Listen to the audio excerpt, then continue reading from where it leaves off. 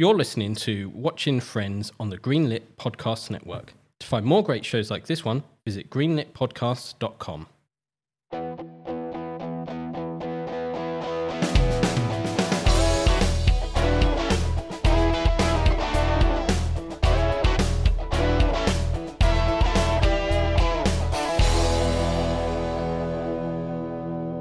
Hi there, welcome back to this week's episode of Watching Friends.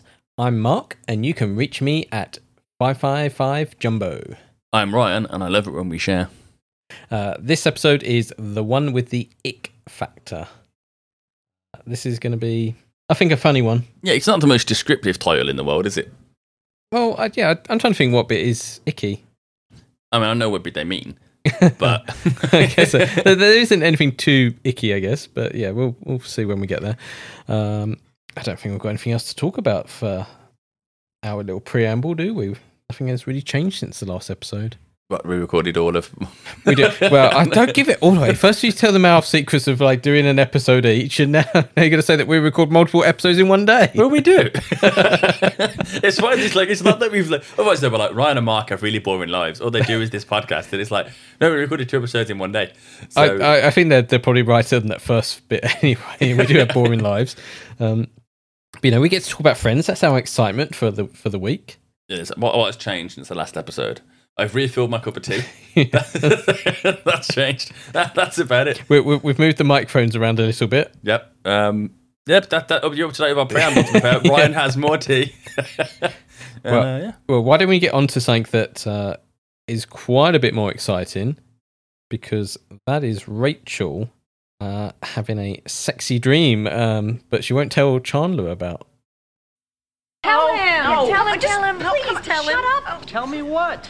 Look at you won't even look at him. Oh, come on, tell me. I could use another reason why women won't look at me. All right. Last night, I had a dream that you and I were Doing it on this table. Wow. Excellent dream score.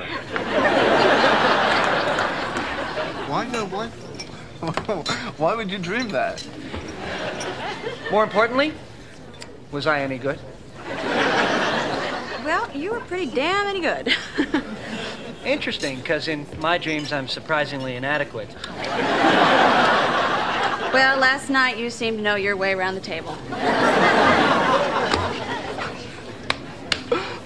I love it when we share.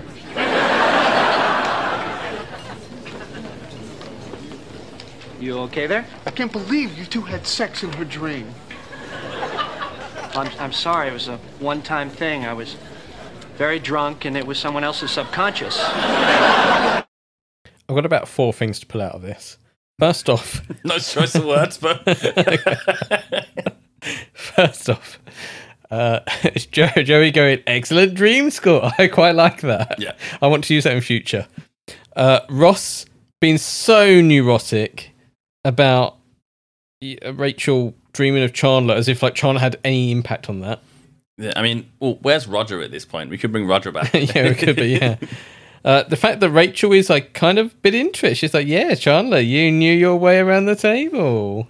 Well, I think it's like clearly how the difference between how Rachel and the rest of the group see the dream and how Ross sees the dream. Yes. Where Rachel's like, we had a sexy dream and you were good in this sexy dream. And she's not like, that means I physically desire Chandler. It's a dream. Well, this is the 4th thing. So telling people about your dreams is normally really boring. Or, in this case, inappropriate. I don't think you can ever really go up to someone and go, I had a sexy dream about you, without it being really creepy. Nope, I had a dream about a friend once that was very graphic, and I couldn't look at her for about 3 days. It was just, I don't know, being a bit of a psychology nerd, the part I was curious about was how my brain had basically like made up what she looked like naked. I was like, what have you braced this on, like subconscious? Like, why are you assuming? And then my brain went, does it match? I'm like, don't ask that question. And it was just like, I was curious, like, how accurate was my subconscious? Because in your mind, the dream is very vivid and you know everything that went on, but when you try to explain your dream, you're like, actually, I don't know much about the dream. I have these like photographs of key details. I bet you do. that don't actually match up or make a lot of sense. You know, when you have a dream, you're like, so I was at my house, and then like we were riding the T-Rex, And all of a sudden we're outside the Empire State Building. You're like, Oh yeah, like dreams don't have like the middle ground of stuff. You don't transition in a dream. It's like a TV show. Yeah. You don't start at your house and then like now we're going to Jurassic Park and then watch yourself catch the bus or Yeah. get in the car. You just go from A to B. yeah. Um, But yeah, there's no way you can. Even if you tell someone you had a dream about them, people are a bit icky about it. well, it's the idea that You're thinking about them. you're thinking about them and then they've got no control over it and don't know how you were thinking about them. It just makes people feel a bit uncomfortable. So even worse when it's a sexy dream. But Rachel somehow manages to pull it off. Maybe because she's a woman, she can get away with telling guys that it's okay. I think it's kind of like playful and lighthearted. Yeah. She's not sat there giving like gory details about what Chandler did with her. No. It's just, oh, we had a sex dream and you were pretty good in bed. But she's a bit flirtatious with it, I think. Just the way she says it. And you know Chandler's not going to take it that way, but you could easily misconstrue how someone else would. Like if she was saying it about Ross would be like, I'm good to go then. Yeah, I guess. I suppose it depends how much stock as a person you put in dream interpretation and whether if they mean anything or not. No, but, well, it never does, right? Because we all have these dreams where you're like, I had a dream about a person that I met 4 years ago. Like, where did that come from? It's not like I've ever thought about them. But yet somehow in your mind that has popped up. I mean, if I've got an option of a girl telling me she had a sex dream about me or a girl telling me she deliberately went home and fantasized about me, I'm like, bam, I'm picking that one. Yeah. Because, it's a deliberate choice. Dreams aren't, you can't control your dreams. Then you get into lucid dreaming and the debate if it's an actual dream or not. No. So, like, normally dreaming is your mind trying to compartmentalize things that happen in the day, right? I also like to think of it as, so as the cells in your brain die, they send the information somewhere else to like living cells. And that can inform part of your dream. That's why you have these weird dreams. You're like, that's something that happened years and years ago I've never thought about since. I mean, there's all sorts of dream theory as to like why we do it. There's like it's just random brain activity. Some of it's trying to kind of process what happened in the day. Some are it's just cells firing. We don't know. It's weird that they get presented in like a kind of narrative way that makes sense to us. But then that's meant to be how our consciousness kind of explains what our brain's doing. Yeah. But we're never going to know because it's far too complex a thing to study. But excellent dream score. But then we get Ross, and then we have to talk about Ross again. Getting super defensive, a little bit aggressive again at Chandler, like, why were you there? Well, what would his attitude be if Rachel had then turned around and gone, you know what, Chandler, I want to live out that dream. Because Chandler's not to blame, and he's now mad at Chandler/Rachel for something beyond both their control. Like, if they decided to then get together, would he stop talking to Chandler? Like, it's such a ridiculous thing to be upset about. Well, I can understand being a little bit jealous because you want someone to think about you in that way, I guess. Certainly Ross does for Rachel. But if, say that we're in that situation and we're at somewhere and a girl says that she had a sex dream about you, I would look at like a third party friend and go, you bloody kidding me, like, seriously. And it would be like, oh my God. Yeah. And that would be where it ended. Yes. That would be no more than a sitcom. And I wouldn't like go, I love it when we share. And then like stumble off to get a cup of tea and then shout at you. No, I do like the way that Chandler's like, I'm just inadequate in my dreams. Like, Yeah. like, even in his dreams, he's not. He's not very good in bed. No. Yeah, but Ross, like, Chandler has to check if he's like okay about this all, and it's like, no, I'm not. Like, stop it, Ross. You had your multiple chances. Yep. You were literally given the green light nearly a year ago. But at the same time, I've had girlfriends that have been upset at me because of something that happened in their dream that I had no control of. Yes, me too. So I can't think of any like particular story, but it's like, that I've had one where she was like, I woke up crying because you cheated on me or something in the dream. Like, that didn't happen. No, at least that's something to be upset about. Yeah. I was once punched in the arm and forcefully woken up because an ex-girlfriend had a dream that I'd cut off all my hair without telling her. And she wanted to wake me up to make sure I knew that in real life, I'm not allowed to cut my hair without telling her. And I'm like, it's my hair, I'll do what I bloody well want. It's like 2:30 in the morning. Yeah. I'm like, don't know what to do with my hair. The odds of me doing that are pretty slim. But I was like, don't do anything. No, it was weird because I don't know what you'd look like and I don't know how I'd feel about you if you cut your hair off, and it's weird and confusing. And I'm like, that's a really shallow thing to be worried about. But I kind of got what she meant. But yeah, I got woken up because I had a haircut. At least you cheated in your dream. I just had a haircut. Because, sometimes you do wake up from a dream and you go, oh, I feel like either very positive or very negative because of what happened. Like, it can bring across things. So you feel like, oh, that was a good dream. Or, oh, that wasn't a good dream at all. Like, not a nightmare. but there was like some bad things in it. There was people in there that I'd forgotten about. Yeah. But to get so upset where you like are annoyed at the other person for something you thought of. Yeah, it's just weird. It's just a little bit much, completely odd. Ross is a bit of a weirdo. We then have Chandler waiting on the table for Rachel. I like that scene. Yeah, what I find really funny about this is that when in the one with the boobies, where there's like some like real life nakedness going on, Rachel's really like, this isn't funny, I want my revenge, I need to see Chandler's pee-pee.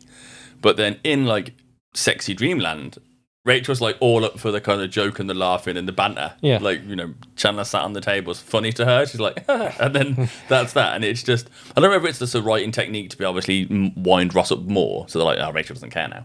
Or whether it's just Rachel just doesn't care about the dream. She clearly isn't invested in the dream or thinks it holds any meaning.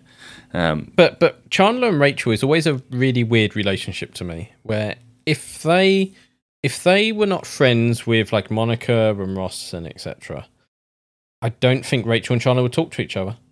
I think Rachel wouldn't talk to Chandler because she wouldn't have that sort of person in her life, like just like his comedy and stuff. And Chandler wouldn't talk to Rachel because she's probably like a bit prissy.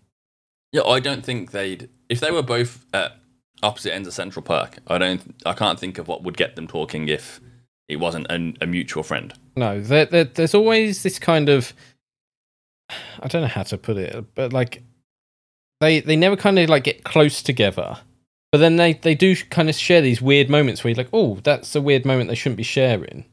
Yeah, I don't think they ever click. No. It's like Rachel and Joey, like thick as thieves. Yeah. Chandler and Rachel, not so much. No.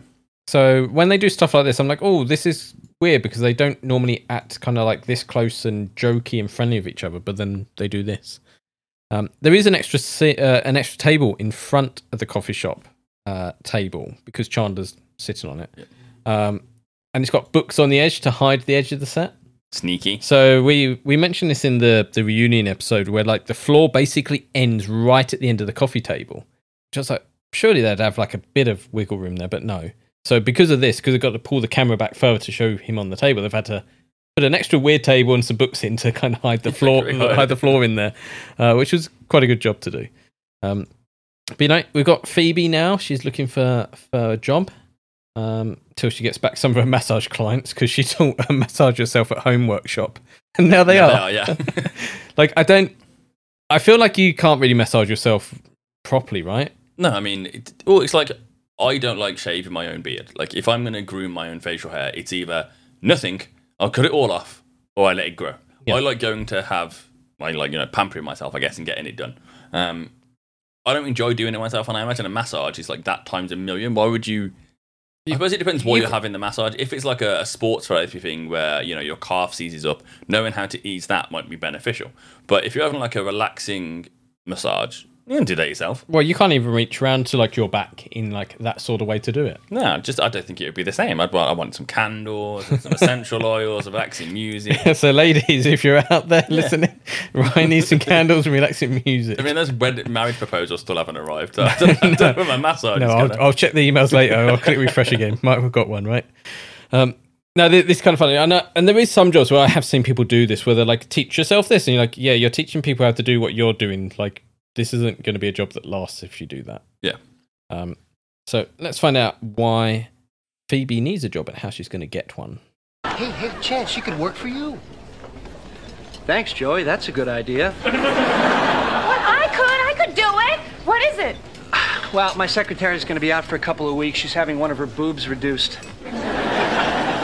It's a whole big boob story. I could be a secretary.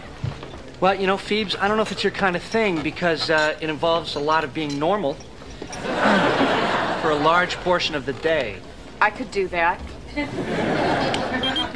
What are you playing with? Oh, it's my new beeper. What the hell's a paleontologist need a beeper for? Is it like for dinosaur emergencies? Help! Come quick! They're still extinct. No, it's for when Carol goes into labor. She can get me wherever I am. All she has to do is dial 55 Jimbo. A cool phone number and a possible name for the kid. All right, I'll see you guys later. Off to see young Ethan? Thank you. How young is young Ethan? Young? Our age? When we were... You know what? Chandler is mean to Phoebe as well. Like, can you be normal all the time?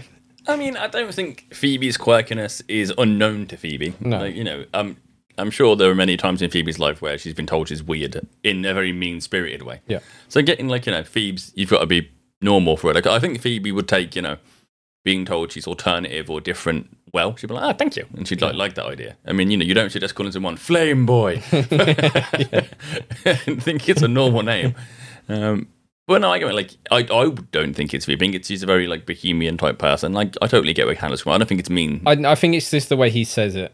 You just have to be normal for a day. Yeah, like, it's a bit aggressive to me. But at the same time, why is Chandler looking for a new secretary? Like, should his bosses his job should be doing Yeah, that. like HR should sort that out. Yeah. Like, you can't hire your own staff. That's a HR nightmare. Like, And I'm not sure how I feel about the boob joke. Like, I'm assuming they're going for, like, why would, like, a woman want smaller breasts type joke. well, it always feels like there's a missing Joey line to me. Where we'd be like, what? Why? Yes, Like, yeah, that would make more sense. And because as it is, it's like, oh, it's just one boob is getting smaller. It's a whole boob thing, and you're like, okay, we didn't really need to know why she was off. It No. could have been, you know, she's sick. It could be any alternative thing. Yeah. Maybe breast reductions were a vogue at the time. I don't know. Yeah, not sure. So we're going to talk about Ross's beeper. I feel like there's a bit of deja vu here, but that might just be because we write some of these things like a few weeks ahead, just so we get ahead of ourselves. Because, you know, doing this podcast every single week is not always possible, which is why we sometimes do like 2 episodes in a row recording. Don't tell them a We've already secret, told them mate. this. Oh, wait, yeah. So sometimes I'm like, why didn't we discuss this? And it's like, no, it's because I wrote this like 2 weeks ago. Fair. And I'm going back through this again. But then other times I'm like, did we discuss beeps before? Because we do repeat ourselves sometimes. We do. So Ross's beeper goes off. Let's talk about beepers for a second. I'm jealous. I never had one. I'm old enough to have known when beepers were kind of widespread, but they were still expensive and like prohibitively expensive for a teenager to have. Plus, I didn't need one. Who do I know? Everyone I know is either in the classroom or at my house, but I wanted one. So I want to explain why they're weird to me. So in the UK, beepers didn't really become a thing, first off. So in America, they were everywhere. Secondly, we had something called text messages, where you could text message someone on a mobile phone for 10p ago. And that was great and wonderful, right? America didn't really have that or get into text messaging, something to do with like how their network's set up. So to contact someone, you either had to call them or have a beeper, which was the way to contact someone through text message. Because the way, like, I know for me, the way beepers worked is you'd phone up and you'd speak to a real person and you'd tell them your message. They would then type it in. So that meant, you know, you couldn't put anything too inappropriate in, right? Because you're talking to a person. Mm-hmm. And then that message would then come on the screen as a text message sent to them. So they could, like, just read it. What an awfully inefficient system. Yeah. And obviously it cost money. Like, I think the beeper part was kind of like free because you would pay a high price for the beeper, but to actually leave the message was expensive to do, like £1 a minute or whatever. Okay. So people would have to pay quite a bit to leave you a message, but then you could read it. And then there were other beepers where it would only give you a code, and that would either mean something or you'd have to phone up to find out what the message was. Yeah. But like I said, we had text messages on phones, so like beepers didn't catch on here really. Whereas in America, beepers were like big into like the 2000s. Well, I guess it's an age thing. So the demographic, I guess, phones are aimed at in the States is a bit different, or maybe it's just not the same bio rates. But in the UK, nearly everyone has a mobile phone, and it's been that way since, you know, well before the iPhone or anything like that. I would say like 96, 97 is when phones became cheap enough that the average person would probably have one. But like everybody had one, so you'd have like an 8-year-old who had a phone. Yeah. Whereas in the States, kids don't have phones. It's a really kind of new phenomenon when it comes to, you know, like the 2 big tech giants, I guess, making phones that made it an issue for kids. But from when, you know, the 90s, early 2000s, American kids didn't have phones. Well, also it's just the price, right? Because over here, as I said, it would cost 10p to send a message before it all became free. Whereas in America, like phone plans are hundreds of dollars for very little. Yeah. Like a couple of minutes on the phone. Whereas we get hundreds of minutes and free text messages and internet and whatever. And in America, it's like, no, hundreds of dollars just to have the phone. I've been in the States and seen an advert for like Verizon Wireless, and it'd be like, get the latest like 5G speeds and this and this and this, and they'd basically have like what's a fairly small package, and it'd be like only for $79.95, and I'm like, what? I pay £10 a month for many times more than that. Yeah, like comparatively, I'm getting like unlimited minutes, unlimited calls, an insane amount. I think I got like 50 gig a day or something ridiculous, and it would be the equivalent of what? $16, and it's just what? I mean, admittedly, their networks are cover a much larger area, but it's just crazily expensive over there. Yeah, so beepers are kind of a thing that passed us by, so it is weird seeing it, and especially now for most people because no one knows what a beeper is now. I guess. I wonder if you can still get them that work. I might get one as like a hipster novelty thing. Doctors still use them because they want to be reachable in a way where they can't have a phone. True, and I guess the beepers aren't really a GDPR issue because you're just basically getting told to contact the person. Yeah, it's normally just like call this number sort of thing. So yeah, but yeah, they're not really a thing now. So, but Carol can reach Ross at Big Jimbo. Say that right? Which I don't understand why he's got big. Did you not have to pick your number on a? No, so in America, you have the letters on the number pad, which we use for text messages. Remember, you push like 1 for A, B, or C. Yeah. But a lot of phone numbers in America are designated by the name because that's easier to remember than random digits and numbers. So they'll be like Jumbo. So letter J corresponds to the number on the keypad, which I don't have in front of me. So I can't tell you. Something like that. And then you'd have U, so that would be like 8 or 9, right? So it's easier to just go like just dial 555 Jumbo, and you go, okay, I know what that is. Well, we've never done that in the UK. It's always just been numbers. Well, when I was little, I kind of misunderstood that system. So I'd watch like American TV or see an American advert, and it'd be like, or in a comic book or whatever, it'd be like, cool, I don't know, 555 Marvel. And then my brain would see that and think, right, so to type the letter M, you press like 6 once. And then A is 2 once. So the number's, 6, 2. But then to type an R, you'd have to press 7 4 times. So I'd be like, or 3 times. And I'd be like, oh, so the number's 6 2 7 7 7. But it wasn't. It was literally just, if the number was on that pad, you pressed it, so the number would be like 6 2 7 so whatever. You entered about 40 numbers. Yeah, then. And I'm like, why are their phone numbers so long? And I convinced myself as a kid that it was because America was so big, they had to have really, really long phone numbers. And it wasn't until years later I realised, no, you just press whatever key that letter's present on, you don't actually type that. But obviously that's us typing text messages that way. Yep. So then we get on to Monica seeing her new boyfriend, Ethan. Young Ethan. Yeah, who we don't know at this point is a senior in college.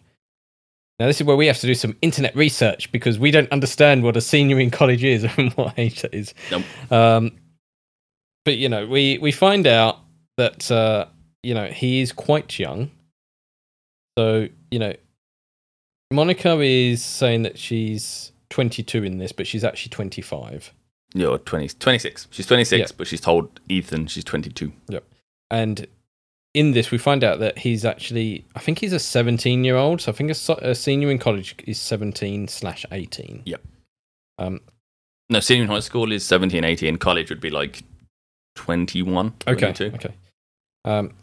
And they then talk about the age of consent, which we'll get back to a little bit later. But yeah, it becomes seedy in America because she's dating someone who's potentially like illegal to date or have sex with, I guess. At this point Underage. in the episode, she's 26 and she thinks he's early 20s, which isn't a huge age gap at all. It would be 4 or 5 years, and to most people that's nothing. I mean, admittedly, it's when is the age gap? But I was going to say in society then it would have seemed weird, like a woman dating a younger guy, and that's where you get like the Joan Collins jokes and stuff. Yeah, I guess. But yeah, so to me, I'm like, well, okay, it's a bit of an age gap, but it doesn't seem like such a massive deal. But maybe that's they're both in their 20s, whatever, right? Yep. But then when you say he's 17, suddenly changes it a bit. Well, yeah, it does. Because she's like 26, is nearly a decade, and it's the wrong side of 18. So, but we'll get onto that a little bit later because we'll go into more detail. But when this episode aired, Stan Kush, is that how you pronounce his name? Kush? I don't know. Who plays Ethan, was almost 27. So that's like an 8 to 10 years older than actual like high school student Well, yeah, that he's playing. And it just reminded me of the scene where Joey's like, "Can I pass for like an 18-year-old? The PlayStation is whack." I mean, American actors always kind of have their casting age, and it's always way younger than they look. Like one thing you'll notice if you ever watch a British TV series is that for the most part, people are around the age they're cast as. Yeah. So unless you look much younger than your actual age, you're probably just going to get cast. If you're 35, you're getting cast as someone in mid-30s. Yeah. Whereas Americans will cast like a 24-year-old as a teenager. Well, it's like when you see adverts for like Barbie on TV, and you're like, those girls definitely would not play with Barbie because they are not like 8-year-olds. They're clearly like 16 or whatever. It's very weird. But I guess it's kind of weird in this episode though, because you've got like American casting ages, but then you've also got the fact that he's supposed to look older than he is because that's how he managed to convince Monica he was a college senior. So it's this weird kind of casting idea where it's like, well, he needs to look young enough to be young and believable as being young, but then he also needs to look old enough to convince someone he's older. So I wouldn't have enjoyed that dating casting if I was the casting agent. I'd have been like, is he? No, too babyface. No, he definitely looks too old. It must have been quite difficult to do. And the other thing is that I hinted at in the previous episode is that there was a post going around on Facebook about the actors that are sadly no longer with us that starred in Friends, and he's actually one of them. And when I saw that picture, I was like, no, like he's young. How can he not be with us? Yeah. But he committed suicide a couple of years ago. Oh, grim. But you know, by that point, like he's in his like 40s, 50s. Yeah. And I was like, oh, when I see the picture, I'm like, I always think of guy in his 20s, but obviously not, right? Yeah, people age. But yeah, so it was kind of shocking to see it. But there's quite a few actors on that picture where you're like, oh, I wouldn't have expected that right now. Yeah. So I think we're going to post that picture on there because it's just interesting to look at because of the actors that you see and also going, oh, I didn't realise that. Yeah, it's always a sad moment when you realise that someone that was part of something you enjoyed is no longer with us. But to move on from that, Monica, she's told him, she was 22, and I'm wondering, does she have a thing for younger guys? Because Courtney Cox did star in a program called Cougar Town, after all. It's meant to be good. I've never watched it. I was going to say, it's meant to be a really great show. A lot of people say the biggest issue with it is the name. Like, as soon as you hear the name Cougar Town, you're like, oh, this is going to be terrible. Yeah, it sounds like a reality TV show to me. Like some kind of like an old person or middle-aged version of like the Unaways Essex or like Jersey Shore or something. It doesn't sound like an entertaining drama. No. So, but it's meant to be quite good and worth watching. But yeah, you have to wonder why Monica wants to go out with a younger guy. And I guess that's like the society thing of like a man going out with a younger woman, perfectly acceptable. Other way around is always like a why. Yeah, I've never dated an older woman. Or a woman who's older than me. Yeah. I'm not saying I wouldn't. Just haven't. No. I mean, I can't afford to be that picky. So, ladies, don't worry about your age, Ryan. He's not picky. He would prefer it if you was very old and had lots of money. Yep. And maybe, definitely... No, I'm not going to go that far. Let's move along. So... we end up at Chandler's office and Phoebe's there. She's already being a bad secretary, but... Mostly because she's not at her desk. No. She's at Chandler's desk playing with random stuff. She's great at play acting when she's like picking up the phone and stuff. I do like the screensaver on Chandler's monitor with the swimming fish. It's very 90s. Yep. And of course, being the 90s, he's got to have a load of office toys on his desk. Yep, Magic 8 Ball. Yep, you've got to have the little pendulum thing with the steel balls and stuff. Like, I remember there was a place here called the Gadget Shop, which was filled with that. Yes. It was just expensive stuff where he's like, it's a spinning disc that's reflective. That's cool. It's £10. I don't need that. Yeah, well, those were Newton's cradles. Yeah. And I always remember a science teacher of mine getting really hated seeing those on people's desks, especially people who didn't study science. You'd be like, it only exists to prove a scientific theory. Like, it's the sole reason that thing exists, and people stick it on desk like some kind of weird novelty. And it used to really wind him up that they existed, because it's literally a scientific experiment. Yeah. There, but it's just some weird novelty to people, and he's like, it just. They don't understand the science behind it. No, they're buying it because they're going, cool, it does a thing that looks weird. Yeah, he used to really wind him up. He just bugged him. And every time I see them, I remember him ranting about them. See, I don't like them because they don't last that long. Because in films or whatever, you just see them constantly moving back and forth. And then when you do it, it does it about 4 times, and then that's it. Well, yeah, I mean, if we figured out perpetual motion on a tiny scale, like the energy crisis would be over. Yeah. But we haven't. So, but I did like all the office toys he had there to play with. He would definitely have like a Bop It or something like that now. Yes, he definitely would. That's what it is. I don't think Phoebes would be that annoying to work with. She's quite charming and fun, and I've worked with incompetent people. I think that she would get annoying eventually because you'd be like, look, you need to take this seriously at this point. Like, I love a laugh and a joke, but at this point, you need to be serious. I think I'd take wacky over incompetent. So Yes, like yes. when Phoebe did work, she'd work well. It's just getting Phoebe to work would be the struggle. Problem. But having worked with people who are awful at their job and for some reason have never got fired, I'm always like, no, they're definitely worse because people not doing work, I can pick up the slack of. People doing their job poorly that creates way more hassle and work than them just doing less work. Oh yeah, because you've got to do their job anyway and be annoyed at them for and not doing theirs. fix the problem they're doing. Whereas if Phoebe's, busy drawing on the wall with a crayon because it's her creative time, I'm like, fine, you do that, I'll finish this job. Yeah. Whereas if Phoebe's just misfiling a bunch of paperwork, then I've got to do overtime to fix it. That would annoy me way more. So I definitely take wacky over incompetent. So we end up back with Monica, who's making a huge effort for Ethan. Again, why? Like, we don't know how long they've been dating. I assume it's only like weeks. See, I have a big, I guess, character issue with this scene in the sense that she's massively cleaning the apartment. That's just Monica. Yeah. And like, if Monica was really fretting over her appearance, then I'd be like, okay, now you're demonstrating that it's because of Ethan that she's making this effort. But to me, it's a bit of a disconnect where she's massively scrubbing the apartment, but we know that's what Monica's like.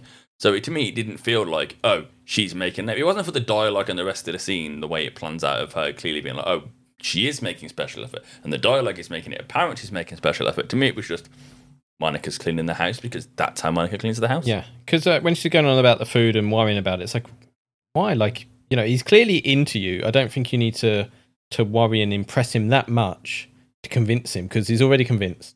Well, yeah, I mean, in my mind, hopefully we'll get some hate for this because then at least we're getting messages. But to me, dating seems much easier for a woman than a bloke because we're simple creatures for the most part. So if I'm interested, I'm probably not that subtle about it. I'm just gonna yes, like, would you want to come over? Yes. Would you like to go to a date?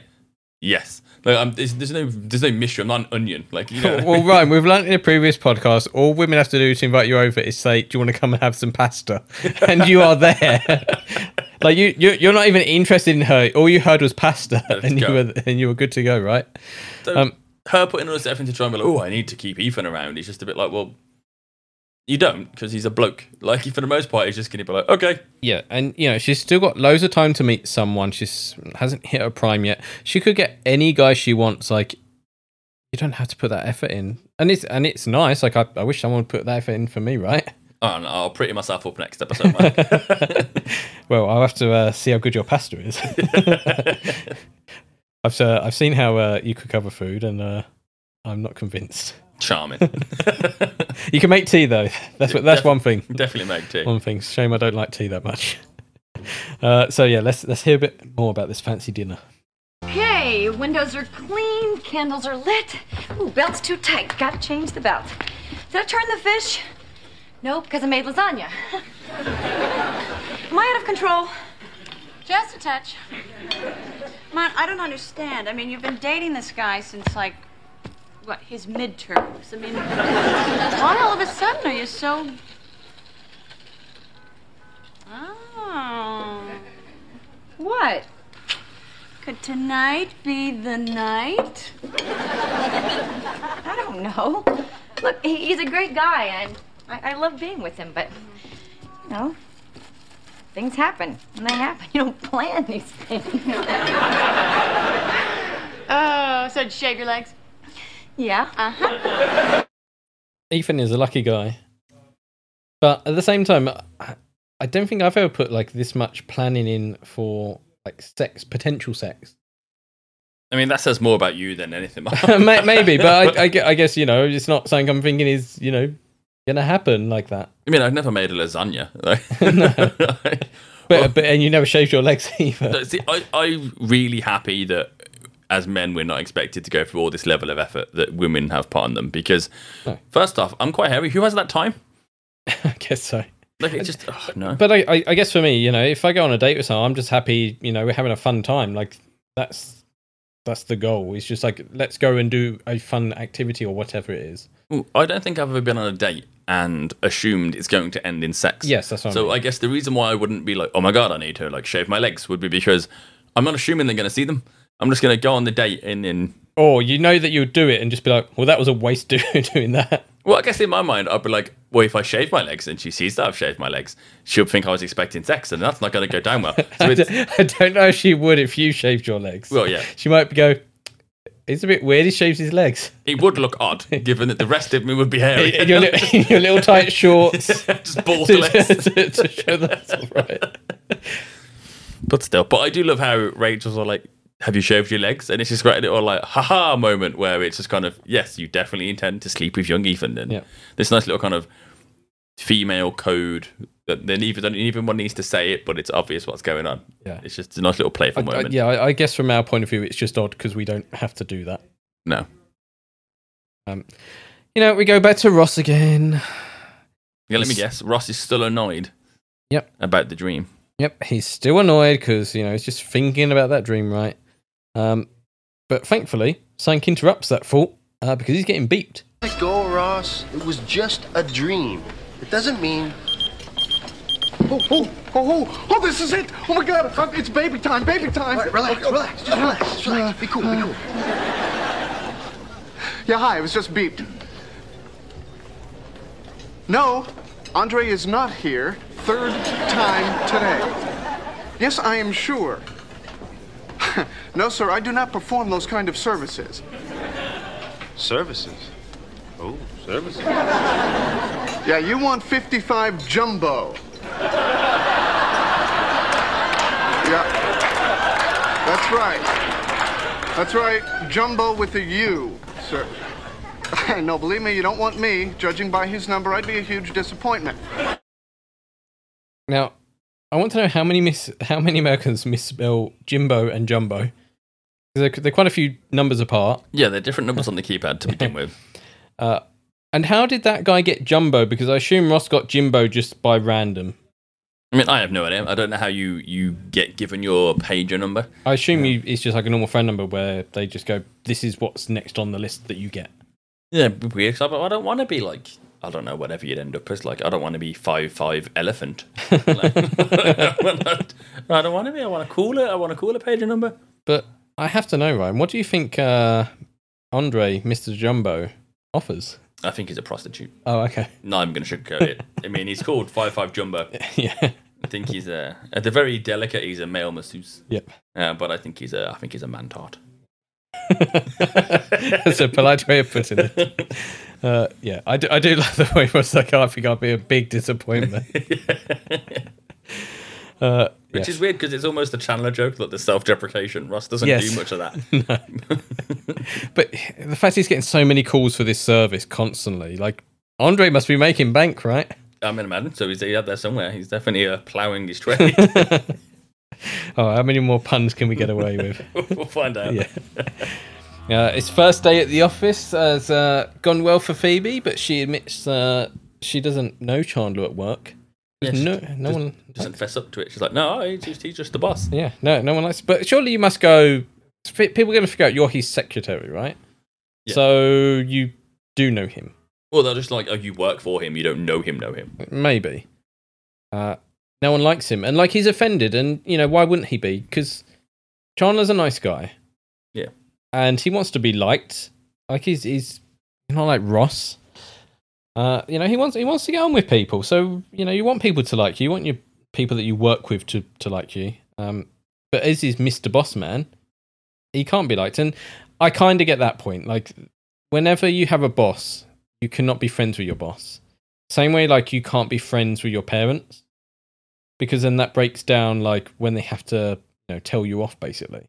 Yeah, I mean, I guess the parents one changes as you grow up. Like, when you get older, Yes. the relationship changes. But, yeah, as far as, like, a boss situation goes, it's definitely a dynamic and a hierarchy that it's just natural that you kind of, not so much resent the person above you, but you kind of in the trenches, and they're not. So you just see them as a group as like, oh well, the bosses aren't doing what I'm doing, and they have no idea how. Like nearly every single person I know who has a job thinks that their boss wouldn't last 5 minutes doing their role at their job. Yeah, of course. Like, they could never do this, and a lot of the times that's true. But it's not their job to do that. Their job's to manage you. Yeah. At the same time, I do think a lot of it is like you can be friendly and joke with your boss, but at some point your boss is going to have to like say something negative to you. It's a bit like your friend saying something to you, and it's like, oh, you're my friend. You're meant to back me up. It's like, well, no, I can't at this point. Well, people take it worse if you try and go down the I'm a friendly boss angle, when you then have to be the boss. So I've worked for people before who definitely played the friendly friend angle, and then when it basically came down to professional stuff, would like screw me over, and then I take it way worse than if they'd just been my boss. Yeah, you feel like they've trying to think of the word. So they've manipulated you into, because there were plenty of times where I'd be like, "Oh, can you stay late tonight?" And I'd be like, "Oh yeah, we're pals. I'll stay late." Or, "Oh yeah, I can cover this shift." Or, "Oh, I can do this horrible task that no one else wants to do because we're friends." And then something negative would happen, and I'd be like, "Oh wait, why hasn't our friendship worked this way? Why hasn't our friendship helped me in this situation when I helped you for the past X amount of time?" They've lost your trust, basically. Yeah, and then, but not just of the professional courtesy, it's of the personal one. You'd be like, "Well, no, I don't want to go to the pub after work because you were words I won't say in the podcast." Yeah. You know what I mean? It's not a healthy balance or relationship to have with a boss, I don't think. No, you kind of need to keep it a little bit separate. Like, you can be friendly with your boss, and yes, whilst it would be nice to be friends with your boss, you can't fully. No. But the guys, they even do him. So this is one of the first times like the characters do a Chandler. Yes, it is. It's fun. Yeah. I just find it really embarrassing when people highlight habits or traits you have that you're not really aware of. I think I've mentioned it before that I've got an odd habit of singing what I'm doing, especially when I'm in a good mood. And this was pointed out to me by an old workmate, and I was so self-conscious about it for ages. Like, apparently I'd just be at the till, I don't know, like, bagging and boarding comic books, and I'd be like, "Then you peel off the sellotape and you put it on the bed," and I'd just be singing what I was doing, and I didn't know I was doing it, and she started giggling, and I was like, "What?" She went, "You're in a good mood," and I was like, "What?" She's like, "You're singing what you're doing again, you only do that when you're in a good mood," and I had no idea I did it, but apparently everyone at work knew I did it, everyone in my family knew I did it, all my friends knew that I did it, and I was like, really? Like, and I felt so weird. I guess it's more that I had no idea I was doing it. But then for weeks, I'd catch myself doing it afterwards and be like, "Uh-oh." I just sang about, like, "Then you put the milk in the tea." And I'd catch myself doing it and be like, "No, shut up, don't sing." So if I found out that people were, like, doing a riot around the shop or whatever, I'd be like, "Oh, that's a bit weird. I don't like it." Yeah, I don't know how we would do a rhyme. We'll have to have a think about that. But why don't we, whilst we think about that, let's listen to how to do a Chandler. What are you talking about? Don't feel bad. They used to like you a lot. But then you got promoted, and, now you're all like Mr. Bossman. Mr. Big. Mr. Big. Bossman Big. I can't believe it. Yeah, they even do you. They do me? Could that report be any later?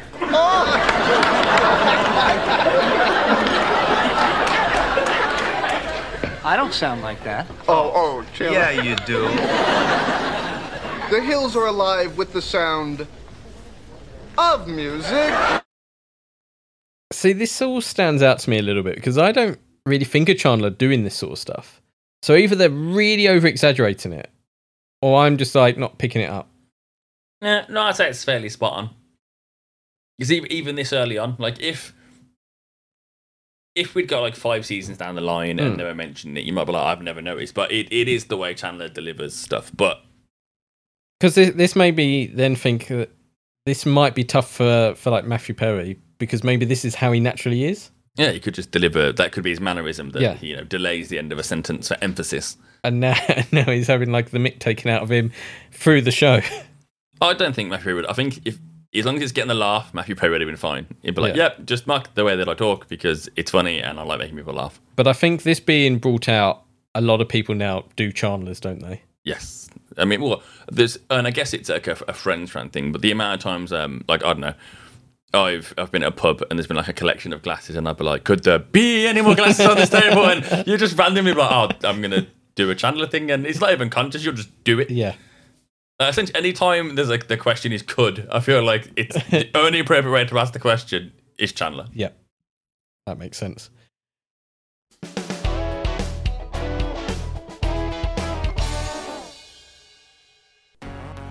Welcome to Casual Magic, the show where we explore the fun side of Magic the Gathering. I'm your host, Shivam Putt, and each week we delve into everything from casual formats to explorations of creatures and card types to interviews with designers of the game. At Casual Magic, we believe that it just isn't Magic without the Gathering. Come along and play! On the Hardcore Gaming 101 podcast, we ask the tough questions. Killing a Rayman, whatever that may be, is that really so bad? Like, no, is he even alive? Like, do we know? He have any desires, Cal? Does he have any dreams? We're ranking the top games of all time, and it's not a task we take lightly. There are 3 Battletoads, Drash, Zitz, and Pimple. They're all skin problems, get it? 2 of them are the same skin problem. This has always bothered me. Zits, rash, and eczema. You know what I mean? It's like, even that makes more sense. Hardcore Gaming 101. Twice a week, every week. Subscribe at greenlitpodcast.com.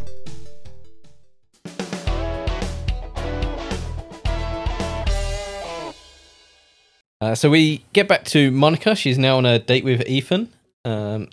Ethan has to leave early, though, from the date. It is a school night.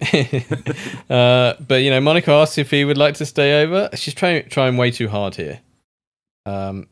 She's like, oh, I'm going to be here anyway, so, you know, you might as well. Like, that made me laugh. Like, when she said that she was, oh, look, I'll be doing it and I'm staying over, that made me chuckle. I thought that was quite funny. But I'd be worried why a woman was trying this hard to seduce me. Well, because I guess the problem is that we don't know what the time is, but in my mind, when I watch this, it feels like 6 p.m. or something. It might be later, right? Yeah. And obviously, you know, if it's, say, like 11 o'clock at night, you're like, oh, I need to get, like, the last subway home. It's like, you know, an hour's journey, whatever. I'm going to get back late. That's fine. Like, if you're saying, oh, I need to leave, you know, because it is actually late and I'm going to get stuck, that's not really leaving early. So it made it seem way early. But, yeah, Monica tries way too hard. Well, I'm not going to remotely present the idea that I've got any kind of game when it comes to dating, because it would be untrue. But you are right. The way Monica's like, you could stay here because I'm going to stay here too. I'm assuming it's late because Monica's got wine. And if it wasn't like at least past 9 o'clock, there'd be some comment about day drinking, because you know what Americans like with booze. So it's my assumption that it was late. It's night time because they've got booze out. But if I was Monica, I'd be like, crash here if you want. Yeah, like, you keep it casual, like, you know, oh, you can stay here if you like. We don't know what I mean by you can crash here. I'd be like, let's get you in the bedroom. but I would say, let's crash here. So you wouldn't be doing a Chandler then. Would you like to see my bedroom? No, the sofa's fine, thank you. But that's probably what would happen. But but yeah, I mean, you know, definitely try and play it a bit more casual than that. I'm definitely going to take that out as a clip and make it a ringtone. For some reason in my head, I sounded like Mr. Burns. Why don't we continue laughing as we listen to Ethan, because he's got something to admit to us. Unless you want to stay over. I mean, I'm going to, so. Yeah, I'd really like that.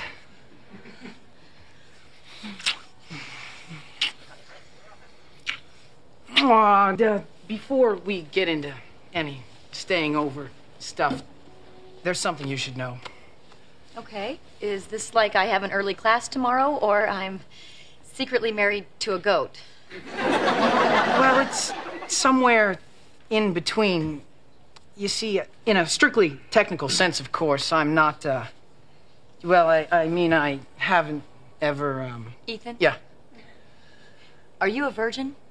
Well, if that's what you kids are calling it these days, then yes, I am. I've kind of been waiting for the right person. So I'm going to ask you a question, more because I think it'd be fun for the podcast. All right. As you were a late bloomer, yes, was this on your mind at all? Having to admit this to anyone? It would get brought up occasionally because, as we've demonstrated, I guess I'm a pretty open person. So if someone would ask, like, "Oh, you know, have you had sex?" I'd be like, "Nope." And then you'd be like, "Oh my god, how are you a virgin?" And I'd be like, "Well, 'cause I've not had sex." Like, to me, it was always like, "Well, that's how," because the sex hasn't happened yet. Like, so it wasn't even Chandler way of like, "No one wants me." No, just well, yeah, I was like, I mean, I don't I didn't tell when I did eventually lose my virginity. I didn't like brief her beforehand, like just so you know, this is the first time. It just happened. Like, yeah, I think that's always a weird thing to do. Like, probably as a guy, right? It's probably better for a woman to say that because like it's going to be different for her, right? Yeah, the physical experience is going to be different for a woman the first time, whereas for a bloke, it's you just go in. I'm going to be bad at this because I've never done it before.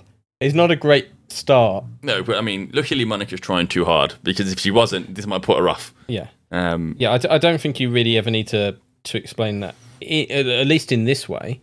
I mean, I just find the whole weird conversation around virginity weird anyway, because who cares? Like, you're not being sacrificed to Cthulhu. It doesn't matter.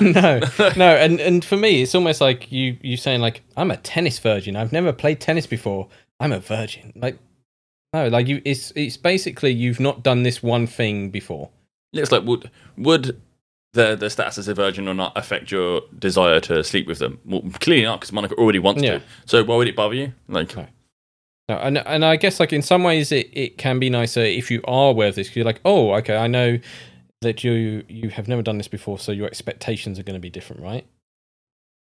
Yeah, I guess you just go with an open mind and. But I kind of almost think that maybe this. Not necessarily needs to be discussed beforehand, but maybe you should have brought up, like, you know, your experiences before going this way. Well, it's like that old joke about sex is like oxygen. It's not a big deal unless you're not getting any. Yeah. And it's just, in his head, he's like, I'm not bringing it up because if I tell her she's a virgin, like, especially for men, it's definitely and he's an older guy in quotes, like. Yeah, like a lot of people would be like, I would have women say to me like, oh, well, if you're, or same women, like girls or women that I was friends with, that there was clearly nothing going on, I'd be like, well, why haven't you had sex yet? And I'd be like, what do you mean, why? I can't answer that question. Like, if I knew why I hadn't had it, I'd have fixed it and done it already. Yeah.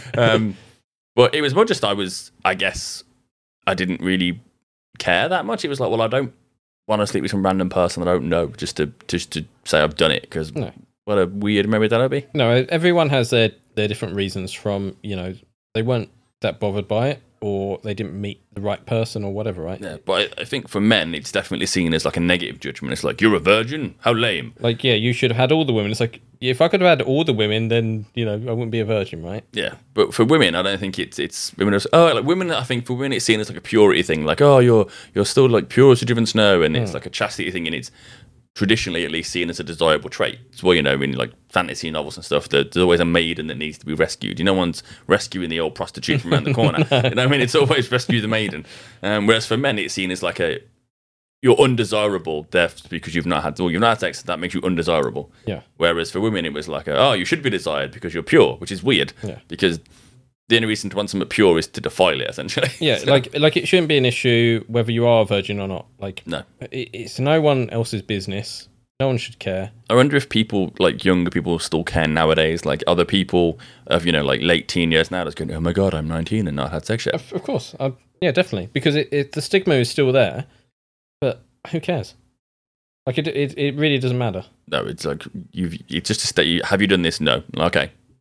And there's many reasons why you might not have done it. So it's weird for him, especially to bring up at this point. He should have just said, "I'm really bad at this."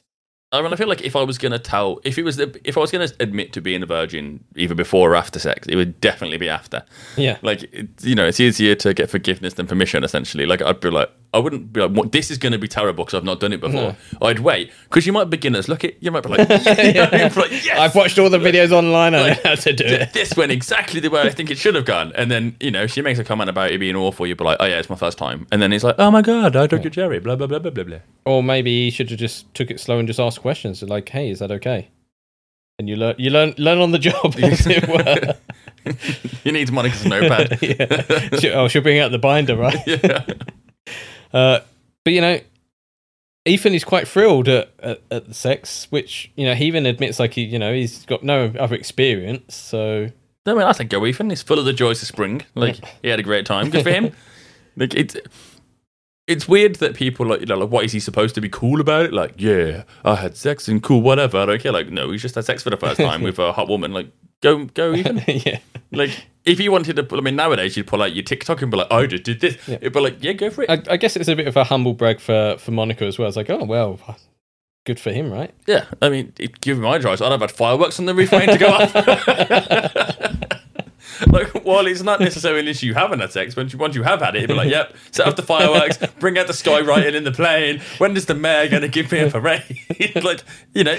So as a guy on like on a walkie-talkie going, I'm not ready yet. Yeah. Well, you know, you just like flick the light on and off a few times to give the cue to the guy in the detonator. I thought it'd last longer than 20 seconds. I need more time to set up. We haven't primed the charges. Like, I'll try and go again. Just. But, you know, yeah, because there's all this pressure about it. So when you do kind of, you know, for lack of a better phrase, get that monkey off your back, you know, it does. It's a pleasurable experience. It's why we do it. So yeah, I say, you know, fair play, Ethan. You celebrate. I wouldn't have minded like a whole scene where we'd gone back to school and be like, guys, I did it, and everyone's like high fiving and excited for him. Calls his mum like, Mum, it finally happened. Like, you know, go Ethan. What, as if he's just won the Super Bowl? Yeah. Some people don't even like sport marks, so they wouldn't even care about the Super Bowl. But you know, Monica weirdly needs to be honest too.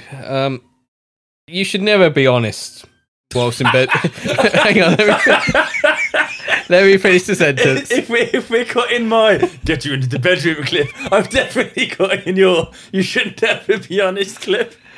So you should never be honest whilst you're in bed with someone because because that was the rest of your sentence. I thought you were going to recover. You've made it even worse. Yeah, because it's never going to go the way you hope it's going to go, is it? Like, if like being honest. Normally, if you're being honest about something, means that you've lied. I guess you could call it being open instead of being honest, but and you know you've managed to get someone into bed and then you decide to be honest. That's probably only going to go one way because no one's going to take you honestly and go, "Thank you for being honest with me. This was the perfect time to be honest." It's like being at you know someone's wedding and you know being honest about your feelings for them, as you know some characters and Friends have done. I mean, like you know. you got to pick your moments for being honest. Is what I'm saying. I feel like if I had to confess to telling a fib, I feel like not immediately, but pretty quickly post-orgasm would be the time I do it. Like, you're never going to get them in a better mood than that, are you? Like, oh, by the way, I forgot to turn the dishwasher on. Like, that's when I'm going to confess, because you're in a good mood. Like, no, I feel like that's telling people about a good story about going to, like, see the Navy ships.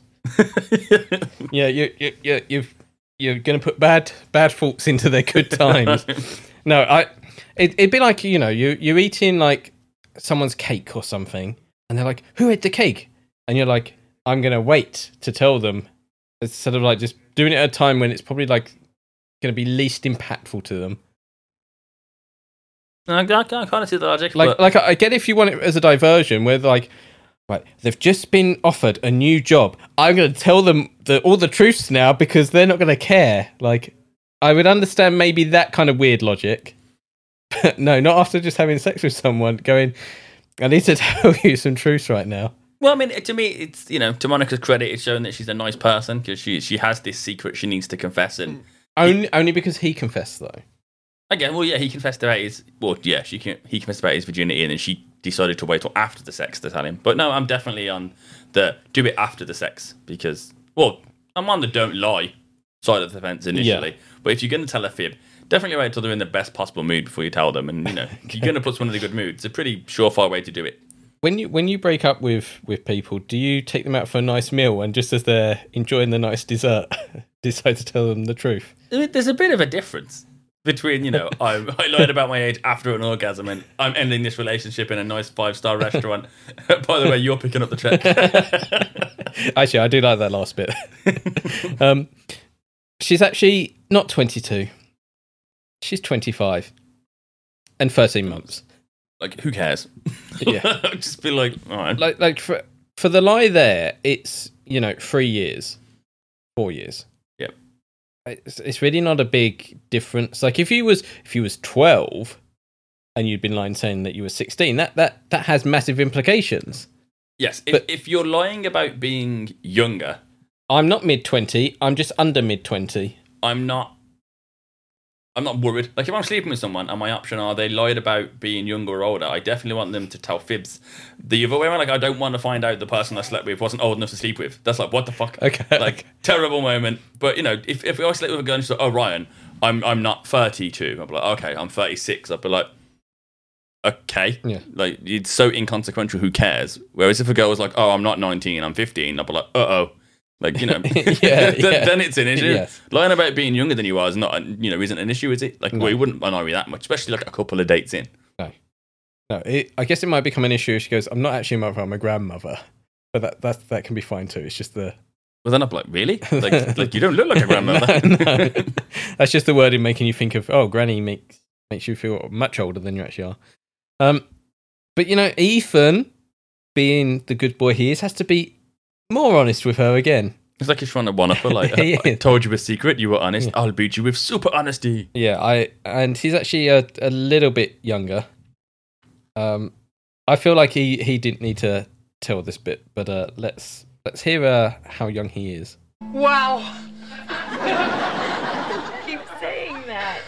You know, you read about it, you see it in the movies, even when you practice it at home. Man, oh man, it is nothing like that. Oh. Listen. You told me something that was really difficult for you. And, well, I figure if you can be honest, then I can too. Oh, God, don't tell me I did it wrong. No. Nothing wrong about that. Oh. Okay, here goes. I'm not 22. I'm 25. And 13 months. Huh. But I figure, you know, that shouldn't change anything. I mean, what the hell does it matter how old we are? Listen, as long as we're telling stuff, I have another one for you. I'm a little younger than I said. You're not a senior? Oh, I'm a senior. In high school. Right, so when occasionally we miss out on jokes because we're British. Yep. This is one of those, and you can tell from the studio audience because he's, oh, I'm a senior. Immediate laughter. And I'm like, why is this funny? And then he drops high school, and I go, oh. But yeah, because I have no frame of reference, well, we didn't before we did this podcast, about what a senior was, how old they were. No, so in the UK it works differently. So you go to like primary school, junior school, senior school, then college, then university. College is like 16 plus, and university is 18 plus, roughly. And then when you hear about all these, like you got high school and then senior in a high school, and like, what? I don't get this. So found out that makes him 17/18 compared to his 20. So we're going to go with the younger end, 17, yeah? Yep. 17 is the age of consent in New York, I looked up. Yep. Then I can see in the notes here you've edited this. Yes. It's actually illegal for an adult who's 18 plus to have sex with a minor who's 17. Yes, even though legally the age. So if you're both 17, take your socks off at the right time, you're all good. If one is over 18, then it's illegal because it's basically seen as like a corruption of a minor. What a weird law, right? I mean, America's full of weird laws. Like Michael Bay taught us in Transformers, some states have those weird Romeo and Juliet clauses, whereas the law is essentially the same, where two 17-year-olds can have consensual sex. But if one person turns 18 before the other one, that would then become an illegal relationship. But the Romeo and Juliet clause is basically, provided you had a pre-existing relationship before they turn 18, you won't face prosecution because you've not tried to corrupt someone, I guess. Why make this so complicated? I don't know. America's a strange place sometimes. So that's why Monica's freaking out, because whether you take the kind of like the public perception side away for a moment and how we all consider age differences, black and white, legally, she's a felon. Yep. So in that state. Yes. But this is where America gets weirder with the different laws in different states, because you're the United States of America, but you're also separate. Like, she could have taken him to a different state, and it could have either been worse, better. Or better. Yeah, I mean, most of these laws were introduced to try and stop child marriages, where like a 14-year-old girl will get married to like a 18 or 19-year-old man and essentially be treated like property. And then there were super weird laws around consent within a marriage, and it basically people didn't consider it possible for a husband to sexually assault their wife because it's his wife. He can do what he wants, essentially. So a lot of these laws were introduced to basically protect women, as they should have been. But there's like weird little kind of crossovers where it seems illogical, but there's a reason it was there. I much prefer our old British laws, like ducks can't wear hats. Yes, or it's like it's legal to stab a Welshman who enters the town of like York after 7 p.m. with a crossbow, and it's like what? It's just like that. Those are funny laws, but this would be way complicated. And you'd be like, what? But I thought it was fine. Like, without that extra bit of information there, you potentially you could get yourself into trouble. Well, yeah, I mean, I suppose the old excuse, like, adage is ignorance is no excuse. Like the law's the law, and whether you know it or not, it's irrelevant. But yeah, it's an odd one. So I get why Monica's freaking out given that. But I guess there's kind of two issues. There's the legal side of things, which naturally you would freak out about over, and then you've got like the moral side of things separate from the law, where it just feels icky, which is hence the name of the title. Well, I guess you got it on one hand where Ethan's got no complaints. Nope. So is there an issue there? Like you could look at it that way. It's like, well, he was a willing participant, so there's no issue there. I wonder how this would go. I feel like it would have to be like legally there would have to be something brought up by someone like a concern. I think I would imagine that if neither side mentioned it, obviously no one knows, so no one's getting prosecuted. I imagine if it went to court in this instance, it would probably be dismissed. Yes. As just, well, A, he lied about his age, and B, it was entirely consensual, so why would you essentially waste the court's time? Yeah. And it's an older woman and a younger guy. These kind of things seem massively different, where if a 26-year-old man slept with a 17-year-old girl, that would seem like a massively different story optically and morally. People just would see it as, oh, you corrupted her or took advantage. Whereas people don't really, sexistly, don't consider women able to take advantage of men in the same way. Yeah. But it's a weird thing to get into in the middle of a Friends podcast. It's context of the episode, I suppose. No, this is what makes Friends kind of interesting, though. Like, yes, it's kind of on the outside just funny jokes and humour, but there's a lot of depth to the show. Whereas a lot of other comedy shows are just like joke, and it's like we don't get the kind of character developments. And even though you kind of could gloss over this, and I certainly probably have in the past, like, oh, she's just slept with someone who's younger. Like, she's like, I'm a felon in 48 states. You're like, oh, no, you're not. And it's like, well, no, technically she is. Technically she wouldn't be, yeah. So, in real life, Monica would have been arrested since Ethan's a minor. And she would be a registered sex offender, so that makes it even darker, right? It suddenly just goes, oh my god, things just got serious. Now, imagine that episode where Ross has to confront his sister for being a sex offender. It's just... So Ross says that... No, actually, thinking about it, Judy, Ross has an illegal animal, and he's going to send it off to monkey knife fights. And your daughter's a sex person. Yeah. Judy would go off on Monica far more. Yeah, she's definitely losing that fight. Yeah. And it's a weird one, I suppose, when you look at it, logically, why would a 26-year-old be hanging out with a 17-year-old? Well, we don't know how they met, do we? We don't know. And obviously he did lie about his age and she lied about it. Well, Americans are big on fake IDs, right? Yep. I don't know anyone who had a fake ID here. And even if you did, I think it's very difficult to fake. Yep. Whereas in America, it's like, that's the thing you do when you're like under 18 or under 21, depending. You get your fake ID from some guy, and it's just expected of you to take your fake ID and use it to mainly go and get alcohol or go to clubs or whatever. Yeah, well, in the country the size of America that's got so many different states, and it's probably easy to apply for a license or some ID in one state when you live in a different state, get it sent out, get it sorted, and then or just have someone forge it. Well, I know when I've been to America and I've shown them like my UK driving license, they have no idea what's going on. They look and go, I guess so.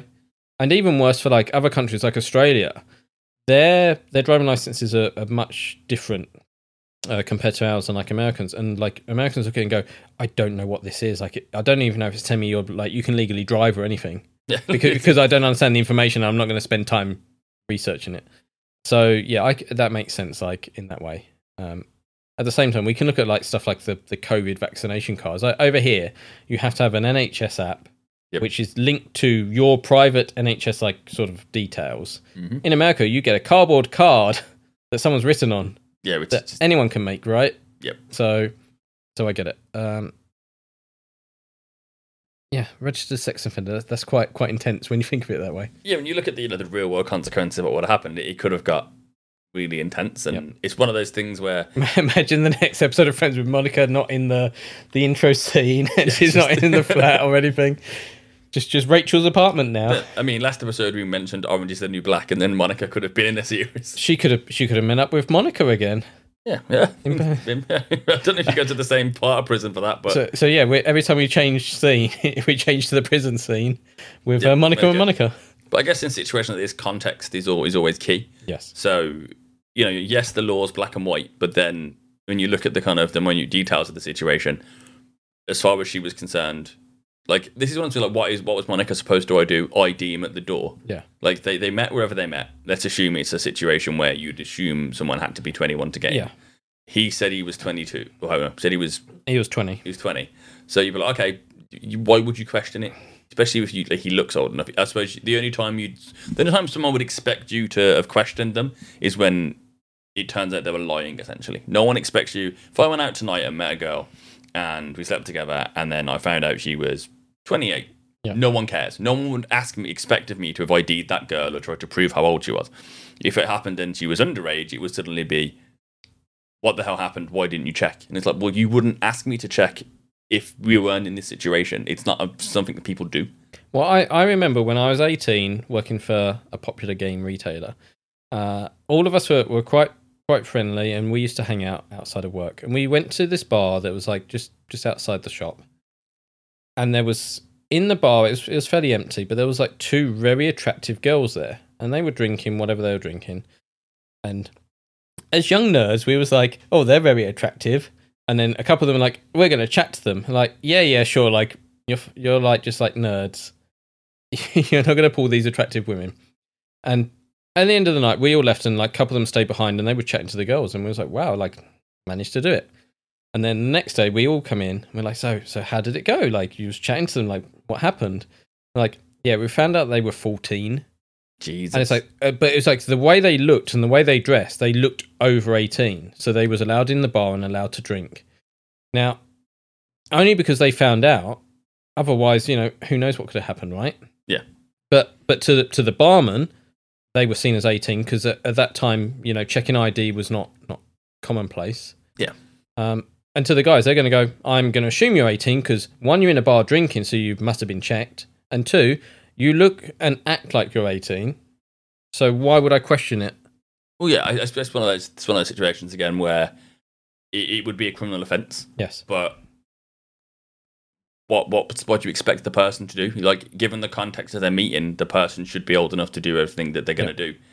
But are you supposed to card people? I mean, it's a weird thing. You can't start getting out documents. Go, can you just sign here? Yeah, like before I take you home, can what's your national insurance number? You don't have one?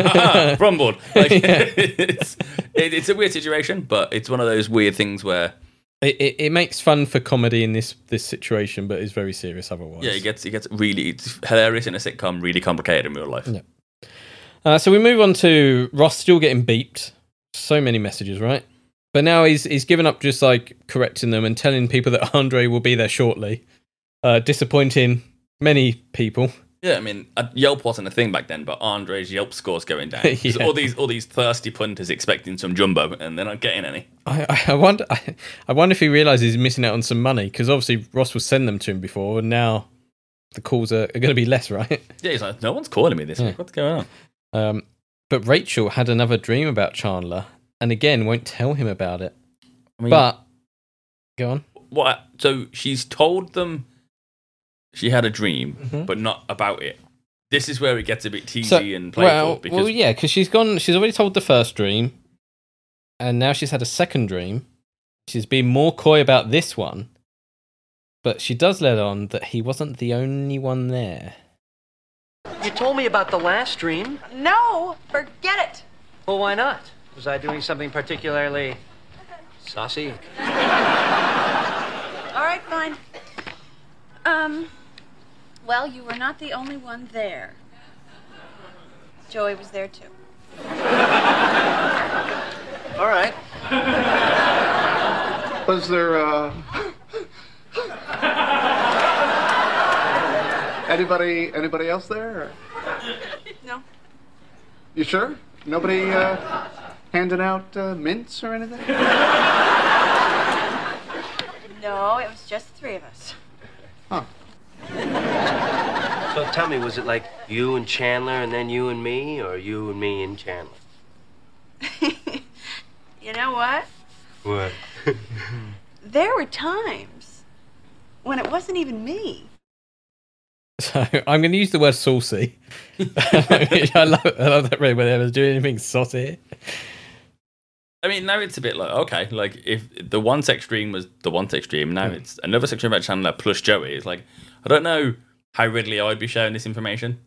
Yeah, it starts getting a bit, I'm not going to say creepy, but it gets a bit too detailed, right?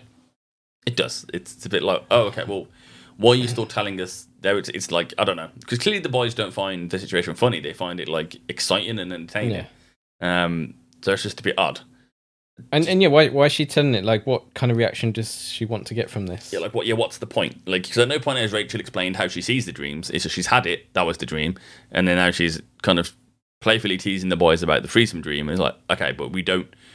To me, I would have liked to see where Rachel's like chatting to Phoebe. So dreams don't mean anything. The boys are idiots. And then watched her tease the boys. At least you would have been like, it's an inside joke between Phoebe and Rachel. Yeah, if Phoebe was doing it, you know she would just be like trying to push their buttons and see how far she can take it. So I would have liked a bit more context as to why Rachel's doing it, because it's a bit of a confused mess at this point. But we did hear a lot about the younger generation having issues with Friends. So obviously it hit Netflix, and a lot of people watched the show that hadn't seen the show originally, with, you know, their young generation eyes. And there was a bunch of issues, one of them being that the show's apparently quite homophobic. And when I first look at this scene, I'm kind of like, was this what they meant? Like, was Joey and Chandler being uncomfortable, like them two in the threesome, what they meant about, oh, look, it's homophobic? And I spent a good, 10 minutes with the episode pause trying to kind of get my head around, like, is this the kind of thing that, for lack of a better phrase, millennials meant? Even though weirdly we're millennials, but we don't mean us when we say millennials, but the younger generation who had the issues. And I decided, no, I don't think Friends, or at least in this instance, Friends is homophobic. No. And look at the scene. It's not funny because they're both men. It's awkward because they're mates. That's what I first thought. I was like, oh, so, you know, it's not because they're men, it's because they're friends. But then that logic doesn't really hold any water, because neither Joey or Chandler had an issue of their dream sex with Rachel. It only became an issue because they were blokes. So I kept going back and forth on it.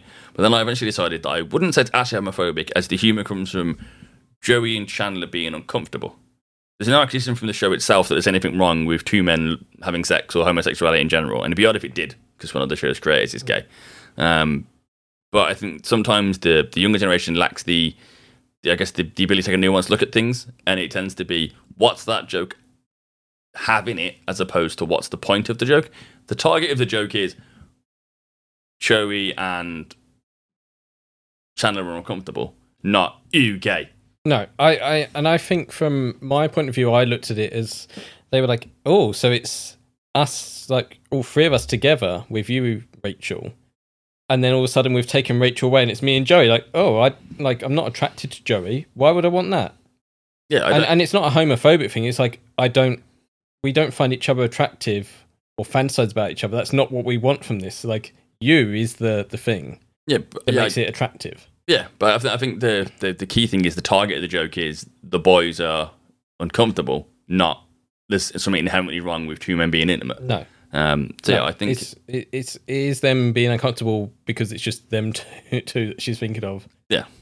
Rather than it being a gay thing. So, but is Ross now allowed to be a little bit more upset? Because out of the three main men in Rachel's life, two of them have appeared and he hasn't. So I have many points about Ross at this point. So there's the whole like he can't get his words out, and then he asks, like, was there a third person possibly handing out mints? Now we already know that he has had a threesome, well, sorta, with Carol and Susan. Yep. Where his part was over quite quickly, and he got a sandwich. Maybe it's because he was handing out mints. Yeah, who knows? Like, what do you expect her to say? Be like, yeah, there was this mysterious, tall, dark stranger, and he gave us all mints, but then left. Like, just how like neurotically lame do you have to be like so desperate to be a part of Rachel's dream that you would take like a servile role and be like, oh, wait, can you mint? Would you like a Cosmo? How about I fluff the pillows? I'd rather he just came out with like, was I there in that dream? Like, did you think about me at all? Yeah, because at least that would be like, then she's like, nope. But even if she was like, yeah, I did, and for some reason I pushed you away and pulled Chandler closer, and he grabbed onto Joey. Yeah, because she's being pretty direct about the conversation. There's no like he sniggering veiled talks about sex. She's basically saying, oh yeah, the three of us basically went at it, and sometimes it was just due to. So there's no reason to skirt around the question, Ross. Just was I in the dream too? But admittedly, I think if this was the situation we were in, what would happen? And I'm like, if I were Rachel and Mark was like, was I in your dream too? I'd be like, I'm going to wind him up now. And I'd be like, yes, you were. And we all pushed you into the corner and laughed at your tiny shriveled penis. and then we made you watch as they satisfied me, something you could never do. And then you're crying in the corner. Like, it's such a lame... Rossi's just incredibly lame at times, and this is probably the lamest we've seen him be so far. Like I get the jealousy. You want to feel positive, or people think you like this. So yeah, we then get onto Ethan keeps calling Monica. She's like dodging his calls. Everyone else knows he's younger, and I kind of get why she's dodging his calls, but I hope she's told him like why she's doing that. Yeah, like it's now I found out that you're young. This is inappropriate and needs to stop. Yeah, because it can't carry on, because that will just make it much worse. Like if he was 18, then yeah, fine. Like I can take the jokes from my friends, but it being illegal, no. Yeah, well, it's this weird thing where I suppose could she have said, oh, well, when you're 18 in 6 months, call me when you're 18, and then it's like then it feels weirdly groomy. Yeah. Like she's been like, we'll just wait then, and it's like, So yeah, if anything, she has every right in the world to be really angry at him, and at no point did we see that from her. She was just upset and freaked out. But she had every right to be livid because essentially she'd made him a felon. Oh, he had made her. Yeah, he'd made her a felon, and it's odd that she wasn't angry. I'd be freaking furious. I'd be like, oh my god, like seriously, like my whole life could quite literally fall apart because you can't take this back or ignore it or whatever. Like it happened, like that's the end of it. Yeah, and like in theory, especially given like today's climate, Ethan could call someone in 20 years' time, and then bam, yeah, that one thing that he lied about to Monica about comes back from the past, and Monica's suddenly in even more trouble, and her whole life falls apart because of a lie someone told her. Yeah, exactly. But instead, we're going to move on now. So we've got Phoebe has got a birthday party with some work people to go to. That's quite nice. I mean, it is, but why doesn't Chandler know anything about it? Chandler wasn't invited. Do they still hate him at work? He's Mr. Bossman, isn't he? He is. So, he's like, I want to go. Like, she's like, okay, like you can come, which I think is a little bit weird. I mean, it's different, right? If it's a work party, I guess it's a case of like, hey, we're doing this. People turn up, yeah? Yeah. Whereas when it's like your party, you're like, well, I only want these people here. Don't invite random people to the thing because it might mess with it. Well, yeah, normally the teams I've worked with have been quite small. So we're talking less than 12 people, say, on the entire staff. So when there was an event, be it a work-based event or a social event, the teams were so small that your workmates were basically mates as well. So if there was a birthday party and you weren't invited, it would have been a big issue. It's like, oh, wait, no one invited Perro to this place. Like, that's awkward. So even if you weren't wanted, you'd get invited because you just, saved face. The current place I work, there's over like 100 and something members of the team. So I had to adjust quite quickly to not being invited to places that my like brain and I guess like emotions were used to being invited. Like, it's so-and-so's birthday or it's so-and-so's leaving due. And you, in small teams, you go. If someone's leaving the team, you go because there's only 10 of you. Yeah. Where when there's over 100 of you, I was like, oh wait, the reason I'm not invited to that person's birthday party is because we've probably said 8 sentences together in the year I've worked here, and I'm not invited to the leaving due because I don't have the same level of relationship with them that everyone else does. No. And it was a weird thing socially for me to adjust to, I think. Yeah, so I kind of get this. And generally you don't invite your boss to your party because they're still going to be your boss. So doing boss things. whatever happens out of work is supposed to stay out of work. Yeah. And I was once at a Christmas pie where a team member got very drunk, and she did a handstand in a very short dress, and everything was on show. Now, we were a shared Christmas party, so there was our company there and a few others, and everyone knew which company we worked for. And the manager was there, and she was furious that a member of her team had made our company look this way. And it was not an image that fit with the brand that we were a part of. And everyone's like, well, it's a Christmas party, like, no one cares. Leave her alone. Like, who cares? It's like, it's embarrassing. And then the manager was weird with her at work for like a month afterwards. And it was just, well, you can't treat her differently in work because she upset you at the party. And then it got to the point where no one wanted to hang out with any of the management team outside of work because it was having a negative impact. Yeah, because you're like, well, how are they going to treat when something else happens? Yeah, like, I'm not getting paid. I'm not on the clock. I can do what I want. Yeah. So, I would say, for the most part, don't invite the boss. No. But, Phoebe is a good friend. She invites him, but she doesn't want to turn up with him because she doesn't want to be known as the person who invited the boss. Yes, I don't want to be the geek that invites the boss. Which is true. Which is funny, but this is a temporary job, and Phoebe knows it's a temporary job. I'm like, does Phoebe think she's going to carry on being friends with these people? I don't know. Phoebe has like some weirdness in how she likes other people to look at her, doesn't she? Yeah, I suppose. The party went well though, but they still don't like Chandler. He's still Mr. Bossman, and we're going to find out why. I think last night was great. The karaoke thing. Tracy and I doing Ebony and Ivory. You were great, but they still made fun of you. What? Now you're more like, Mr. Caring Boss. Mr., I'm one of you, boss. Mr. I want to be your buddy, Boss Man Bing. Then I don't get it. Well, you know what, Chandler? I think you just gotta face it. You're like the guy in the big office, You're the one that hires them and fires them. They still say you're a great boss. They do? Uh-huh. But they're not your friends anymore. But I just want to... No, but you can't. But I just want... So we've already gone through this, as a boss, he can't be friends with them. Nope. I don't think there's really much more to say about that. It is what it is. Yeah, I do feel sorry for Chandler that he's... Yeah, I think it's not like he's gone into the job and met new people and they don't like him. These are his former teammates. So I think the reason Chandler's struggling is a month ago, these were the guys that he was, one of the troops with and had all the camaraderie, and I bet they made fun of their then boss. But yeah, you just got to realise you step up and dynamics change, and because the dynamics have changed, so does the relationship. It sucks sometimes, but just get over it, Chandler. He needs to understand he's got the power to fire them. Well, he's like, well, what do you want, Chandler? Do you want to be one of the guys again and get demoted and go back to your old job? Or do you want to keep your promotion and your success? Well, yeah, he can make new friends because as a boss, he will interact with different people on different levels, so he can become friends with them instead. It's a very unhealthy work-based kind of, I guess, social system or, friendship group. I'm, for the most part, I've worked in places where, well, you may not have been super, super close with the boss. You weren't always negative about them. You wouldn't, at my current job, you wouldn't insult the bosses. But the place I work is a very kind of healthy interaction structure. So, maybe that's a difference. But maybe work somewhere else, Chandler, if you want, if you want your colleagues to like you. Ethan turns up at the coffee house, though.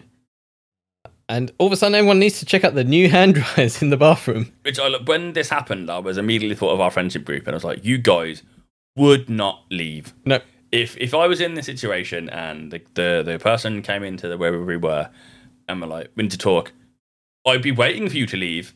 And after about 18 seconds, realise you're not going to leave. I'm just going to do this conversation. Or I'd have to leave. You'd have to leave, yeah. You'd just sit there and be like, yeah. Like, how's Ryan going to handle it? You would just watch. Yeah. So I was like, at least these guys are nice. Well, it's difficult to get out of the booth when people sitting there. It's just easier just to sit and watch. Yeah, but you'd be grinning. You'd be like, it's funny. Not horrible people. Ethan is telling Monica how amazing they are together. But Monica can't go over the age thing, and rightly so, I guess. We, as I said earlier, we don't know how they met. We don't. But she's been lied to. You could say, oh, they're both lied to each other, but she's been lied to worse. Yes, he would have slept with her if she'd said he was 26. Yep. She would not have slept with him if he'd said he was 17. No. And, you know, if the lie changes the behaviour, that's, I guess, when it gets to the point where it's unacceptable. Yeah. But I don't like how Monica handles this, because she basically kills him with kindness and is like, we're amazing together and I really like you, and if you were only a bit older we could be together. And I'm like, why are you telling him all this? Like, why aren't you together? Because he's 17. That's the explanation you give him. Because what's he supposed to think at this point? Like, oh, what, I'll just wait some time, or we can just be secretive. Like, it's not an effective way of dealing with the situation. It just needs to be, you know, taken out back like old yellow and shot. Just pretty much. Yeah, just do it. We then end up back at Chandler's office again, where some of the workers are around the water cooler, but they're taking the mick out of him. Like, could these margaritas be any stronger? Hey, Chandler. Hello, Mr. Bing. Loved your Stevie Wonder last night. Thanks. Listen, about the weekly numbers, I'm going to need them on my desk by 9 o'clock. Sure. No problem. You have to give them something, you know? Okay, now that was Gersten, Santos, and who's the guy with the mustache? Petrie. Petrie, right. Okay, well, some people are going to be working this weekend. And I think this out Chandler, well, maybe he shouldn't act. But, you know, if they're not going to be nice to him, he's not going to give them some slack, right? Yeah, I mean, I'd probably do. And the fact that he's just actively caught them mocking him as well is like, well, yeah, at this point, I would totally do a Chandler and be like, oh, well, you're all working the weekend, or you need to get this done early. I'll just pile it on. Just be vindictive, yeah. Which is not going to make them want to be friends with him. Well, but, you know, if you accept that... Well, I guess it's... Would you be cutting people slack because you want to be their friend? And if the answer was yes, then I found him in this situation, that slack would immediately get withdrawn. Because I'd be like, well, we're not going to be friends because you're slagging me off. So I expect you to do your job to the letter of your job. And no, you can't leave early on Thursday to have pizza. And that deadline you can't meet. No, you've got to meet. Yeah. Because, yeah, if they're going to take the mickey out of you, why would you give them any potential benefit? Yeah, I think that's fair. So, you know, I don't know if they do a good version of Chandler, though. I don't think these guys do. No. Like, later on in the episode, we'll see some people do it better, but no, these guys are terrible at it. So, yeah, I think Chandler was right in kind of what he did, even if it's a bit vindictive. So, we then end up at Monica's. Rachel is asleep on the sofa with only Ross there, which is a bit weird. Do you take naps on your sofa when your friends are just around? No. Never have. I'm trying to think then. I was like, nope. No, it's a little bit weird for me that she's got a bed like literally, you know, feet away. Well, but sometimes that's miles, Mark. When you're in a nice little, like, oh, I'm comfortable, I don't want to move. My assumption is that more people were around when Rachel fell asleep. Maybe. And then they've departed and Ross has just sat there creepily watching Rachel sleep. You know, he's sweet at this point, though. He covers her with a blanket, which you should probably never really do, because if they're cold, they'll pull the blanket up. Normally, if you put the blanket on them, that just wakes them up because they're now too hot. It's the worst blanket ever. It's full of holes. And like some of them are huge. You could Rachel could fit through some of these holes. He covers it and I'm like, well, it's a sweet gesture. I'm like, go get her an effective blanket because this thing's pointless. I don't know. I feel like the holes create like a bit of airflow so you don't get too hot. No, I think it's pointless. But as he does that, she starts making sexual noises. She does. Very sexual, and calls out his name. I mean, I'm curious, like, I don't think I've ever spoken in my sleep, or... How would you know?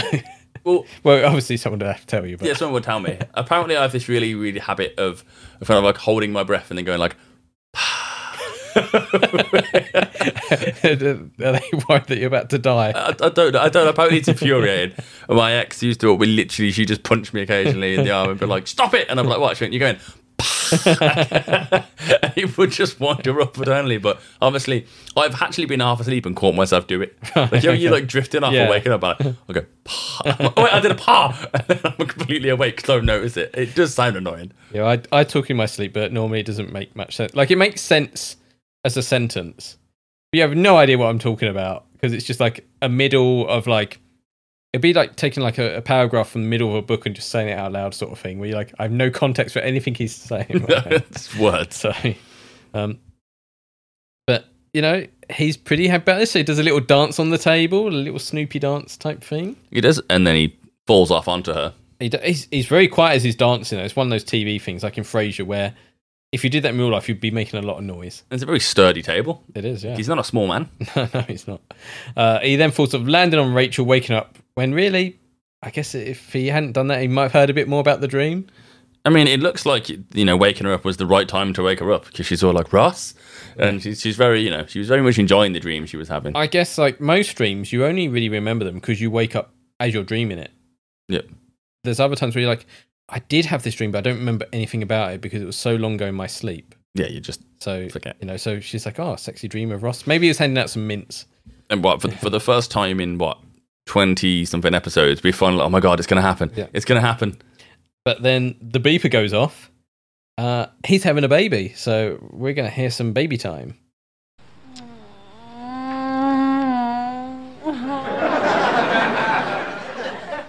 Oh, that's nice.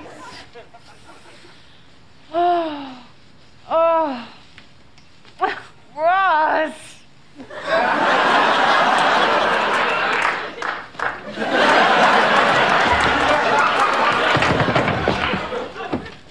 Ross? I'm here.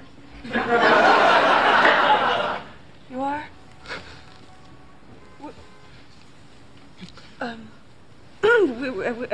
We were just. Wow. What? Great, now I'm having a baby. What? Oh, what? No, I'm having a baby. I'm having it with the phone. Man, I'm on the phone. Ross? I'm hurt. No, the baby will still be there. You've been waiting nearly a year, Ross, to get your hands on Rachel. This is the closest you've gotten in that time. The baby will be there. Just ignore the beeps, like, it's fine. Yep. I just like if I was watching this shit on my phone and phone goes across the room. I'll find out later. I mean, the baby could come very quickly. Well, is he going to be in the room when it happens? Well, depends how long it takes for him to get there, right? Well, if he gets there before, is he going to be stood at the He like she could be in labour for a long time. It depends, right? So when she messages him, she might just be going, "I'm having a contraction." And it might just be like, oh yeah, I'm having contractions, but like, I know it's not going to be here for many, many hours at this point. Or it could be, I'm going to the hospital now because we've done the countdown thing of like, we're having contractions every few minutes. It's going to come in the next hour or two sort of thing. All right, Mark. So you're in Ross's shoes. Are you going immediately to try and see your baby? Have I seen the message? Yes. So would you ignore the message and sleep with Rachel or run off to the hospital? No, I think you'd have to go to hospital. Yeah. Because you can't be like, I've just looked at my beeper. The baby's coming. I'll put it in my pocket and be like, so Rachel, now it's time to kiss and make our own baby. Like you can't do that knowing like in your back pocket what's just happened. But it's not going to just matter if you're there or not, surely. Oh, I guess he wants to be there, right? He wants to be like the proper father. Plus, Susan's going to be there. That's true. Yes, probably. That's probably it, isn't it? Oh wait, Susan can't be. Yeah. No. So like, yeah, you can't be like, and then how would he bring it up? Just be like, after the sex, go. I need to be honest with you. The baby's coming. I need to leave now. Yep. Like that'd be awful. Like, why did you do that? Well, I've been trying to sleep with you for a year, and it's finally happened. So yeah, I don't think he can. So okay, it's another farce of why they can't get together, and it's getting there, right? Where they basically getting together. But yeah, I think he has to do that. And he's changed his message now, so he knows it's 911 rather than Jumbo messaging him. Yes, he definitely knows it's definitely baby time.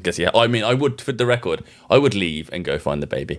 But I'm glad you said that because I've been worried this whole time that you're like, no, I'd be with Rachel. I did. This could partly explain why my ex is my ex, but I did say that when we had children, we'd have to kind of plan the birth so it wasn't during the playoffs.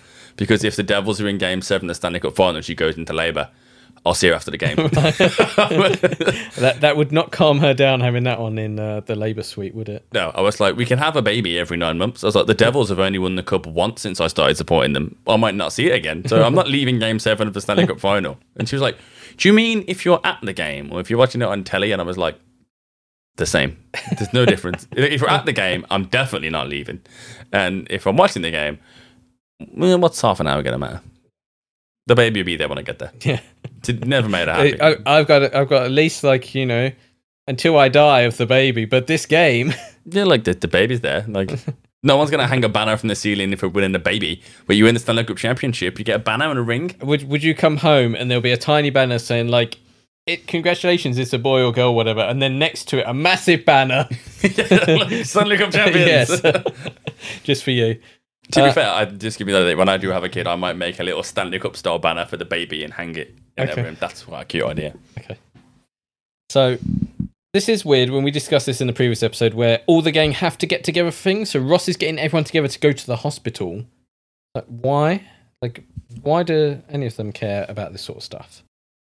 Like, Joey's at the fridge wanting some food, and Ross is like, no, we need to go. It's like, why does Joey need to be at the birth? Like, you can't be around her as she's giving birth.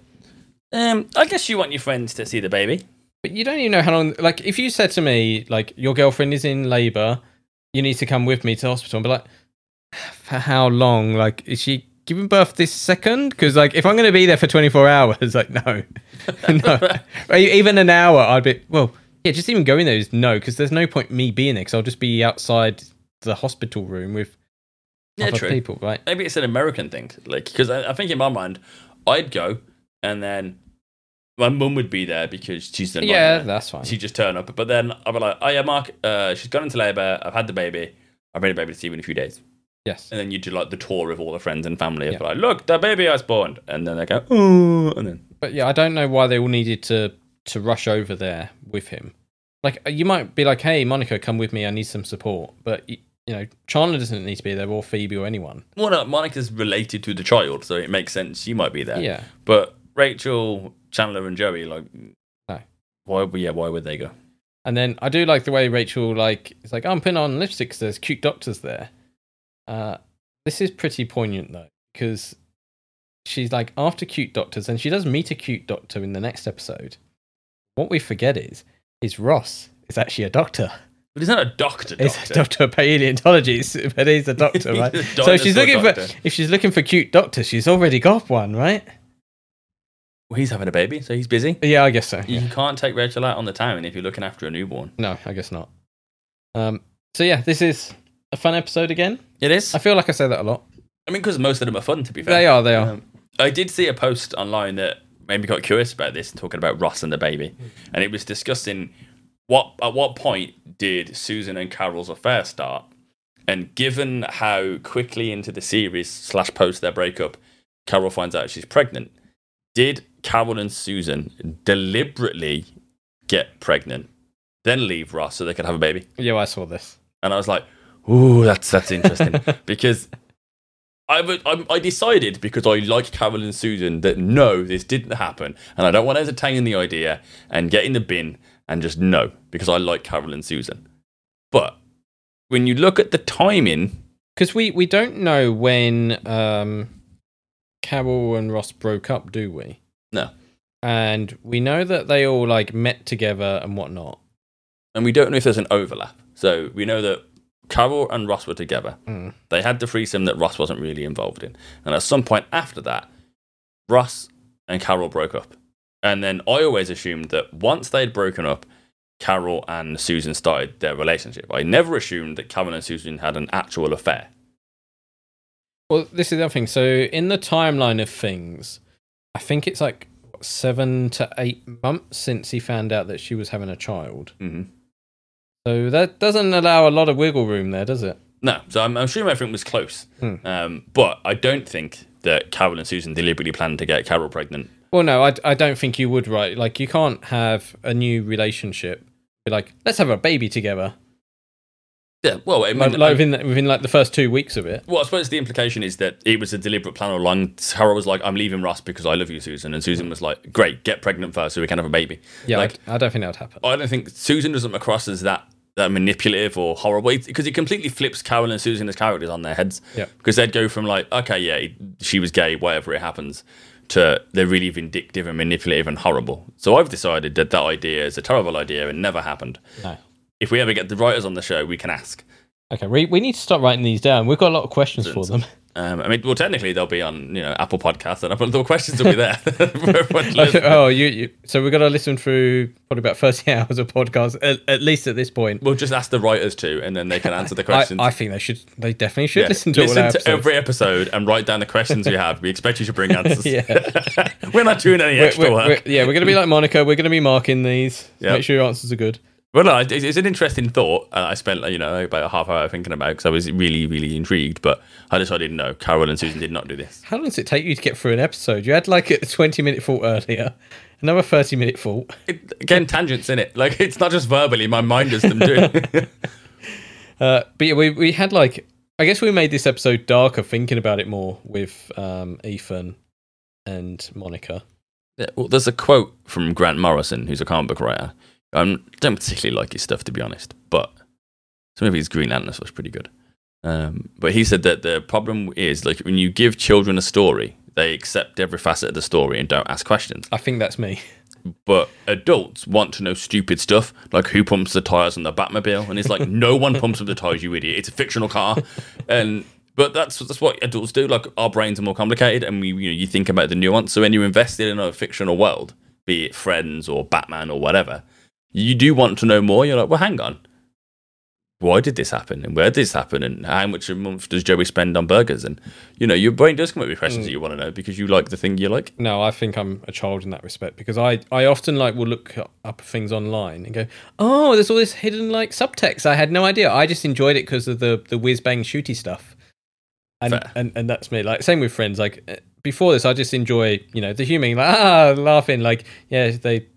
Their ages are different, and then as we're doing this in detail, I'm having to actually, concentrate, pay attention, and look into it. It does bring up all this stuff I wouldn't have seen millions of times before. Well, seeing as we skipped our preamble at the start of this episode, I guess we have a bit of a post-amble. So if that's how you watch content, I'm really curious as to how you found Neon Genesis Evangelion the first time you watched it. I had to read a lot of stuff about that, right? Mainly, well, the first half of that is, it's animated shooty robot stuff. That's fun. And then the second half is I don't understand all this stuff. It's weird. I better go onto the internet and let the internet people tell me. Fair. And it's same for a lot. Same with, let's say, The Matrix, where they go, oh, there's all this Christianity stuff and hidden symbols and stuff. And I'm like, oh, I just saw computer stuff and fighting. That was fun. That's fun. To be fair, the first Matrix movie is great. I wish they'd not made the rest. I feel like the Matrix clearly should have stopped at one film. Yeah. You don't need any more. What extra did they add? Just faff. I kind of like the sequels, but yeah, you can see the first one could have easily ended perfectly where it was and be like, cool, that was an amazing experience. I want more of that, even if they didn't make it. Yeah, I suppose. But I just, as a franchise, I think the later ones ruined it. Whereas if you just made The Matrix and that was it, it would have gone down as just standalone classic. Yeah. Whereas making more ruined it because they faffed about, added extra stuff. It got weird. Well, it would be like Friends. If Friends came back, it wouldn't feel the same, would it? No. Weirdly, the Neon Genesis rebuilds were weird, but I don't think they ruined the legacy of Eva. So Neon Genesis Evangelion is a very popular and famous anime from the mid to late 90s. Yeah, if you're of our age, I suppose. Yeah. I know a lot of younger people who like anime who have never heard of it. But it's come to Netflix recently, about a year ago, so you should watch it.